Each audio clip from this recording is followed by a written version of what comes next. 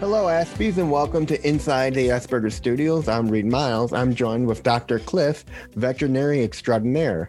Welcome to the show, Cliff. Hey, thanks, man. Thanks for having me. Not a problem.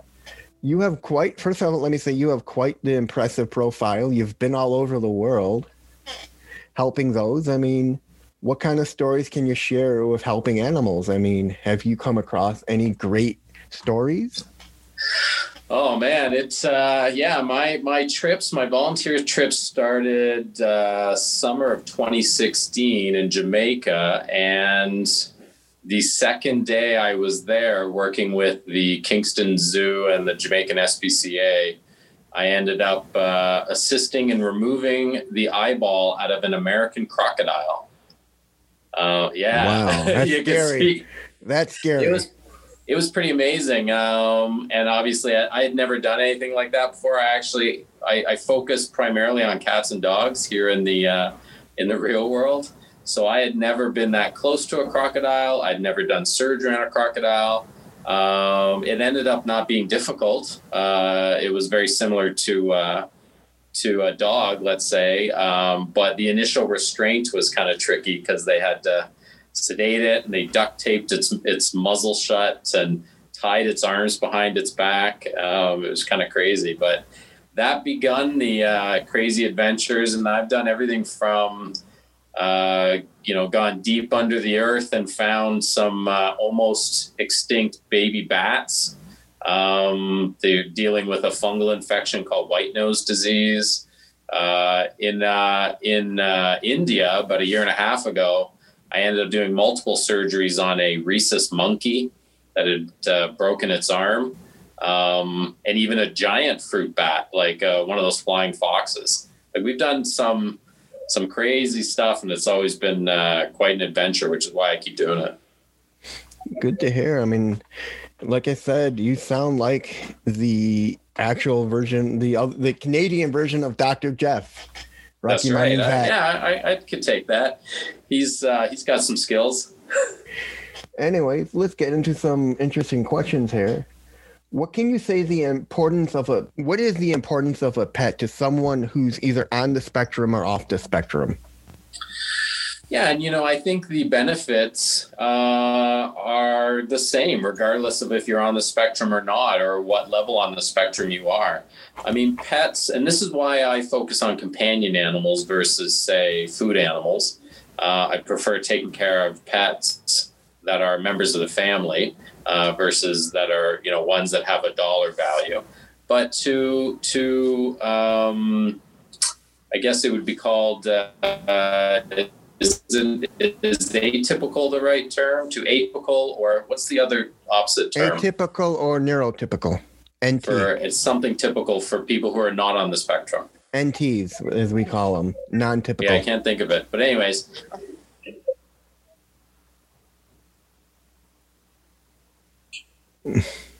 I'm losing you a little bit. I'll just keep going. Yeah. So with pets, I mean, they bring us joy, and because of that, and because of the sort of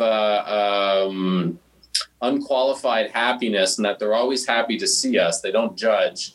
It's been shown that it brings people joy, and it reduces our anxiety levels. Again, regardless of if you're on the spectrum or not, it helps us be more social. It helps children learn how to care, learn how to communicate.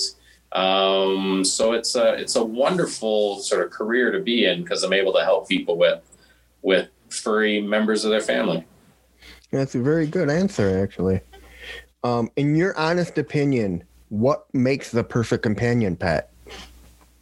Oh, I would say it's going to be dependent upon the person, right? I mean, you're going to want to look for an animal that's going to match your sort of physical abilities and your time, So if you don't have as much time to walk them, let's say we're talking about a dog, to walk them or to train them, then maybe you want to get a cat, one that you can even leave for 36 or 48 hours with some extra food and they're okay. You can't do that with a dog. If you're looking for a dog, then you have to look at, is shedding a big issue? What about the size of the dog, right? Like, I have people that come into my clinic, longtime clients, and they're now 75, 80 years old and maybe 100 pounds. And they're asking about getting a big Rottweiler or a big Labrador. And these guys are going to knock them over, right? So you kind of have to look at how much time you have to take care of them, how much physical ability you have to exercise them, because that's a big, especially with dogs. If it's a breed that is hyper and requires that type of activity level and you don't give it to them, they become destructive, both of your house and of themselves as well. So it's a big factor. Speaking of like learning from our pets, what can we learn from our own pets? I mean, what can kids learn from their pets to help them get through life? Yeah, that's a great question. Unconditional love, I think, is one of them, and I think a lot of people, it takes them a long time to learn that, though, to realize that all the dogs I've had or all the cats I've had are not judgmental. They like everyone equally, especially certain dog breeds.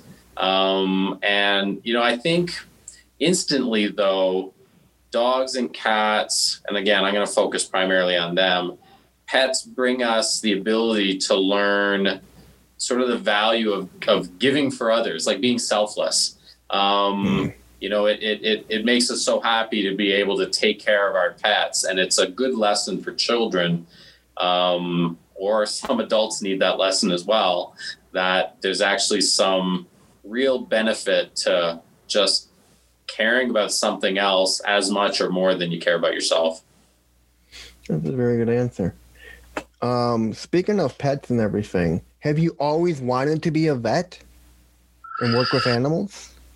If you had have asked me as a kid what I wanted to be, veterinarian wouldn't have been top of the list. Now, I did look into being, a zoologist, or I did look a lot into being a teacher. I was even very interested in being a police officer.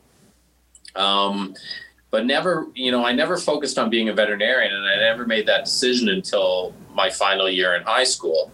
But I've run into and had conversations with teachers of mine. One of them was my teacher at grade 1, grade 4, and grade 5, Mrs. Burak. And Mrs. Burak, so she knew me when I was 6 years old. When she found out I was a veterinarian, she said, "I knew you were going to be a veterinarian from the beginning." And, well, why is that? She said, well, anytime you guys had to do a project or a speech, it was always on animals. That's all you talked about, Cliff, was always about animals. You taught us about birds, and you taught us about, animals going extinct, and et cetera, et cetera, et cetera. So I didn't think I wanted to be a veterinarian, but I think the cosmos had plans, and it was my fate to do this job. Now, did you grow up with animals in your household? Sorry, say that again. Did you grow up with animals in your household? Yeah, a little bit. The oldest memory I have, I was probably about 4 years old, and I remember we had a big collie named Pasha. But it was, I would say, half the time we had either a cat or a dog, and half the time we had nothing. But we kind of grew up in a very humble area, and we struggled financially. We were much more rich in love than in finances. So animals were not, a big part of our life just because of that. But it wasn't until, as soon as I went to university and then got my own apartment, now my place is full of animals, and it'll always be that way. So what kind of animals do you have right now? Right now, I only have 2 dogs. Actually, if you can see them, there's one right over there. Aww. My big Labradoodle named Thalia. Thalia. She's a big, she looks all furry because all the groomers are shut. And then we got a little black dog in the background, a tiny little thing that's hard to see, named Ashley, a Havanese. So we've just got the 2 dogs, but we've got a couple of cats living here at the clinic. And then, I'm always bringing animals home that need a home. They'll stay with us for a week, and then we eventually find them a home. So our place is always full. That's great to hear. You have any pets? Yeah, we have a mountain cur. She is a brindle, a rescue, smartest dog in the world. And Oh, that's right. Yep. one of the stories I can tell you is when we first got her, my mom had read something about to help with a cold, you'd soak raisins in, I think it was vodka or something in a bowl, and you soak them overnight. Right. Well, what happened was my dog managed to jump up on the table, get to the corner where the bowl was, and eat them all. And the way they went in is the way they came out. Oh, no. Well, you're lucky because raisins are highly toxic to dogs. Yeah, we're very lucky. And highly toxic. And then the next time my mom had made a challah, which is I'm not sure if you know what a challah is. Like a bread, right? Yeah, it's a bread. Yep. Fresh made bread. And we left them on the table. We went out for about an hour. We came back. I walk into the kitchen. It's gone. Oh. And we figured she managed to get to get up onto the chair and then onto the table to eat it. They figure it out. It's, I'll be having conversations with pet owners, and they'll ask me about, how smart their dog is, or they'll say, I don't think our dog's very smart. It doesn't seem to be able to learn these tricks. And then they'll tell me a story like that, and they'll say, your dog is smart when it wants to be. It can solve a problem and figure out how to get up on the counter when it only weighs 20 pounds. Maybe it just doesn't want to do the trick that you're teaching it to do. He's got a hyperactivity disorder, maybe. I don't know. All the funniest stories come from when we talk about what dogs ate. Yeah, the funniest story we've seen, my mom and I watch a show called The Funniest Pet Videos, and apparently this guy's wife had taught their dog how to open the freezer. And then from the freezer, he learned how to open the refrigerator and then get up on his hind legs and pull out the food he wanted. Wow. So when they're away, freezer's open, the trash cans knocked down, the refrigerator's open, and there's food scattered all over the place. And he couldn't figure it out until they put up a camera and they watched this dog and how smart he is that he'll pull the refrigerator halfway, grab the hinge and pull it so it can swing the refrigerator door open. Wow. Yeah, they're smart. They're smart animals, especially if they're food motivated. Yeah. Or bored. Yes. And that goes back to my original conversation. Like, you get an animal that's smart and energetic. Those dogs, because they will find trouble to get into. Yeah. Do you watch any of the vet shows on TV at all? And do you have a favorite one? I don't watch any of the ones currently, partially because by the time I get home, I need to escape from what I was doing. So I watch things like Ozark, or a big sports fan. Yeah. Toronto Maple Leafs won last night against the hated Montreal Canadiens, which was very nice. So I watch a lot of that, a lot of MMA, that sort of thing. But my favorite vet show, and it's not on anymore, and it was actually an inspiration for me to do the traveling, is called Luke Gamble's Vet Adventures. You can check it out on YouTube. He was he's a veterinarian in the UK, and he would travel around the world. And this TV show was on Animal Planet. And each episode, he was in a different country helping out. It was very well shot, very sort of intellectually stimulating. A lot of the vet shows that are on right now, I kind of yell at the TV when I start watching it, because a lot of the things the vets are saying is totally incorrect. And I don't know if they're just wrong or if they're saying something that meets with their advertisers, or, they're being told what to say by the producer. I don't know, but it kind of drives me crazy. Anyways, what kind of advice can you give for caring for a pet? For anyone either on the spectrum or off the spectrum? Because I know when you get into caring for a pet, there is a lot to it. Yeah, and there's more than the tender loving care and feed them 2 square meals a day and exercise them and clean up after them. I mean, obviously speak to your veterinarian, get the necessary vaccines and do the necessary sort of parasite prevention, especially in the US, because you guys have a warmer climate than us.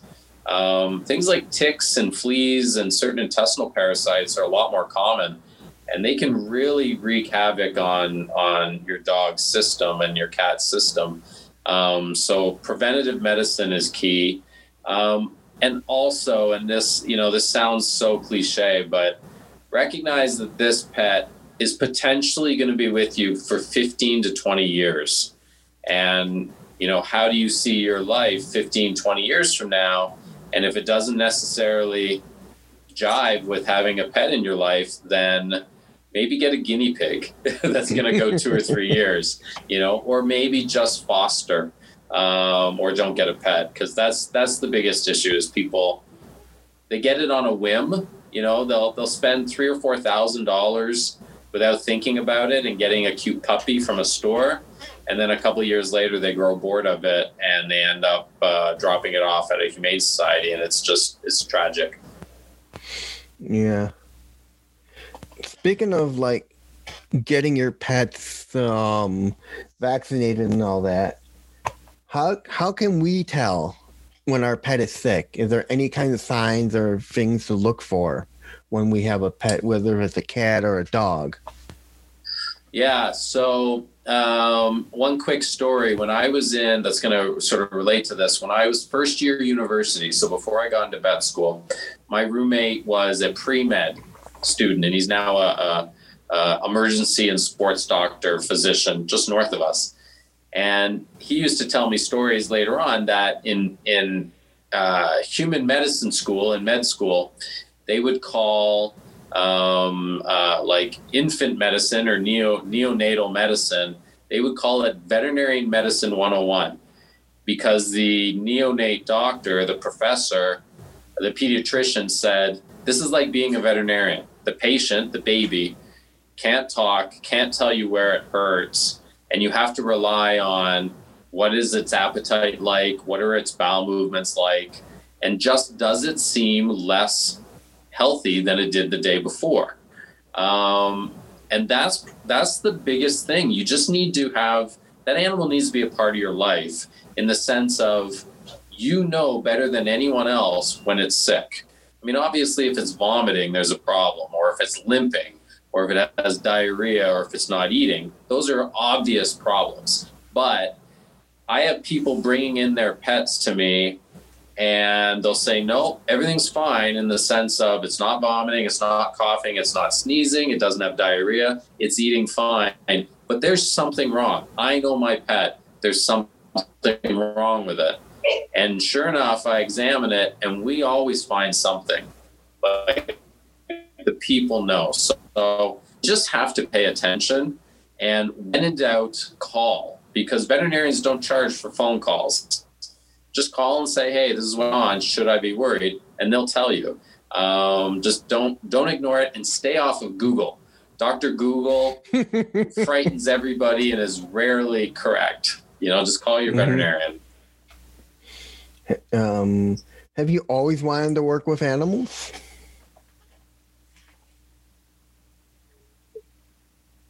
Say that again? Have you always wanted to work with animals all your life? Yeah, I think so. I mean, originally I talked about how I didn't necessarily want to be a veterinarian, but I did, I always looked into being a marine biologist or a zoologist. And even when I wanted to be a police officer, I had thought about being one of the canine unit police officers. The cops that ride the horses down the Chicago streets for where. So yeah, I think there's always been an interest in having animals as part of my. So animals have kind of been like part of your life and your blood ever since you were a little kid.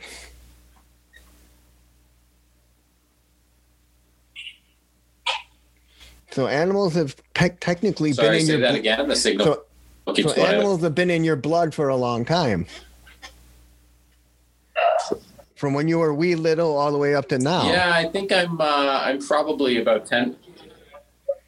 Yeah, I think I'm 10% Jack Russell Terrier. I'm pretty sure that's true. I love them. They bring me a lot of joy. Do you believe in the fallacy that where people say the owners look like their animals? Well, I mean, once I got my big shaggy Labradoodle Thalia, I started growing my beard, and sometimes my hair is all crazy and messy like hers. So, yeah, there seems to be something true to that. I see the tall, running type of owners that get greyhounds, and then I see the tiny, sort of tough, muscled guys getting Jack Russell Terriers. Like, it's a common and true scenario. Anyways, are there animals that make better pets than others? Well, I mean, if you're talking about species, again, it depends on sort of your lifestyle, right? Like, if you're not home a lot, then a dog isn't the right kind of pet for you. And then stick with a cat or something that's, like a pocket pet or even a bird. But if you're talking about certain breeds of dogs, let's say, there's really they're all good. I mean, certain purebreds have more health problems. Boxers and bulldogs, chihuahuas, and then the giant breeds can have some issues. But as far as their companionship, it really is, it's just like a relationship between two people.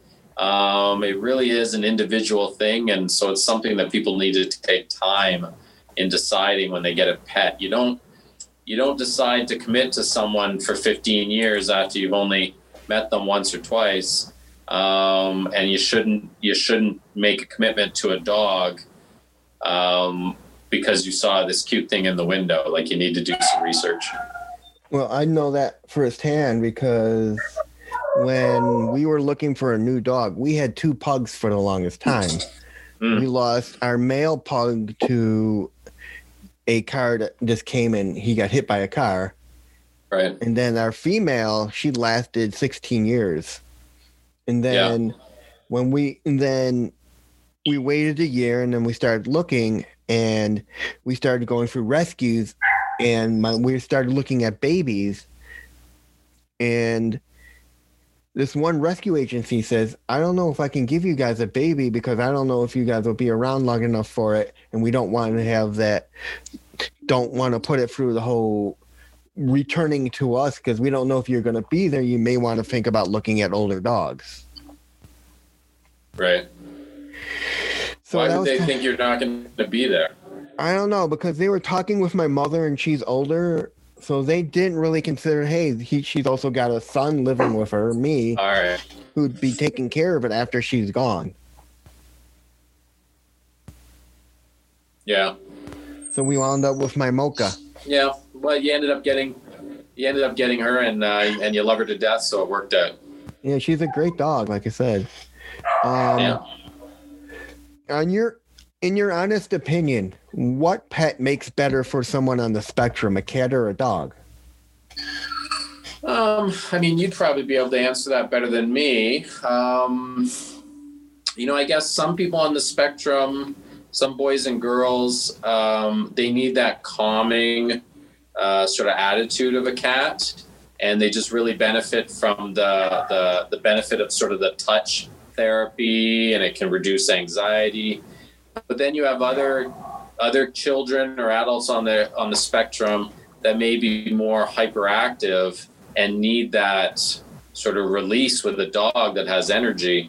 Now, if you have someone on the spectrum, there's been studies that have proven time and time again how pets can improve someone on the spectrum with their social activities and improving their social cues and whatnot. So in a sense, if that's what you're looking for, then you need to get a dog, because a dog's going to get you out of the house, and a dog has more sort of interaction with its owner than, say, a cat would.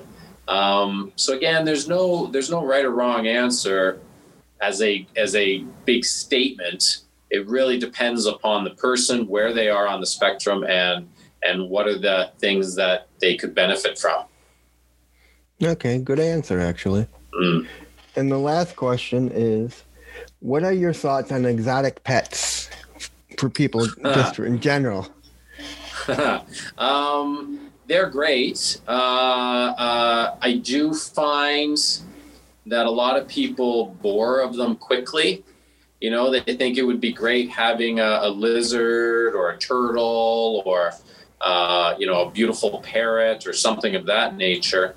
And they're beautiful and they're fascinating animals.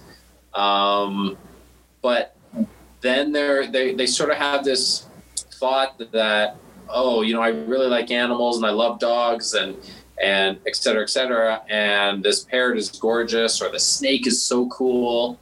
Well, the cool factor runs out after a few months. And often these exotic animals end up becoming just kind of pieces of the furniture. And they just sit there and they don't get cared for the way they should. And eventually they often get released, which can have, horrible consequences for the animal because they're not used to living in that environment, and or horrible consequences for the environment because it ends up causing like a new species within that area. It's a big problem. Yeah, we've had that here where in our forest preserves, people have found hedgehogs and snakes and dogs and whatnot. And it's crazy. I mean, it just angers me when you hear about people just letting go of their pets instead of giving them to a rescue agency. Yeah, it doesn't make sense. Like there's, in Florida, the ball python is a invasive species, not meant to be there. And they're all throughout the Florida Everglades, and they're killing off animals, and they're a real danger to the environment. And they're actually hiring hunters to go out and kill these snakes. Or in a much more global setting, there's lionfish, these beautiful fish in the oceans that usually hang around coral, and they're highly invasive and have destroyed fish populations because all they do is breed and eat. And the sharks in the various areas don't know how to hunt them because they have these dangerous spines and like these toxic spikes. And they figure that these lionfish who have, they just destroyed small ecosystems all around the world came from 5 lionfish that were released off the coast of Boston. And within like 30 years, they're now showing up near Australia. Like it's devastating. So, and this was somebody who just had it in their aquarium, thought it looked cool, and then eventually didn't know what to do with it, so they just dumped it in the ocean. Wow. Yeah. Crazy. So, like anything, you got to think hard before you get this animal, regardless of if it's exotic or not. But if it's exotic, maybe talk to some people who have had the animals for a while and decide is this really for you? Because it often turns out to be different than what people anticipated. And lastly, what are the ups and downs for caring for animals? I mean, because I know people think, I can get a dog and it's just walking it and feeding it, but I'm pretty sure they don't realize there's so much more involved. Yeah, that's a great question. I mean, there's a lot more ups than downs, obviously, which is why I'm in this career. And I mean, the benefit is basically unconditional love. And all the benefits that come with that. I mean, we all enjoy companionship. We like to have friends. We get to talk to our dogs or cats, and they don't argue back most of the time. So, it's just a great benefit to our emotions and our physical well-being, and you know, it's something that you're hated when you lose, 15 years down the road, and you promise yourself you're never going to get another one. 6 months later, you're out getting another one because you realize how much you enjoy having them. But the cons are the commitment that it requires, sometimes the financial commitment, especially with dogs and cats. And you were talking before the show started about your dog having eye ulcers. Unless you have insurance, which I'd recommend people get insurance, it's something you may not have budgeted for. So you have to be prepared for, especially the last year in the animal's life. Just like in people, the last couple of years is always sort of the most challenging, medically speaking. And I think you owe it to that animal who's given you love and attention for 5 years, 10 years, 15 years, if you're lucky, to have the money necessary to give it a good last 6 months. So that's really the only disadvantage, is the time commitment and the financial commitment. But as long as you know what you're getting into, the pros far outweigh the cons. All right. Well, anyways, thank you so much for taking your time out of your busy schedule to talk with me. It's been such a pleasure. I wish you much more luck in your future with your travels and your clinic, and let's stay in touch with each other. Yeah, definitely. I'd love to be on again, without a doubt. I'd love to have you on again. All right, I'll give you a ring and I'll get you on my podcast soon. Oh, I didn't realize you had one too. Yeah, I just started one out. It's very it's a very unique name. It's called the Dr. Cliff Podcast. And it's only got 10 episodes so far, but I do one weekly, and we just talk about travel and we talk about animal care, and sometimes we just shoot the breeze and talk about whatever is going on in the world. And certainly, since you're in the U.S. and I'm in Canada, you guys got a lot going on right now. Oh, it's yeah. a pretty interesting place. People just want to get out of here. Come to Canada, man. We'd love to have you. I mean, ever since things started going up in smoke here, everyone's been running to Canada. I think I read somewhere some time ago, Canada's been getting the passport places and things, as their website's been going down because people have been trying to get passports to get to Canada. Oh yeah, it became a huge issue. You come to Toronto though, you're going to have to stop cheering for the Chicago Blackhawks. Nobody cheers for anybody but the Toronto Maple Leafs here. Or else go back home. That's tough. My cousin is one of the people who paints the Blackhawks insignia. He's the only one who's licensed to do it. Yeah. I'll have to try to get you a poster of his and send it out your way. I'd love it. That'd be great. Yeah.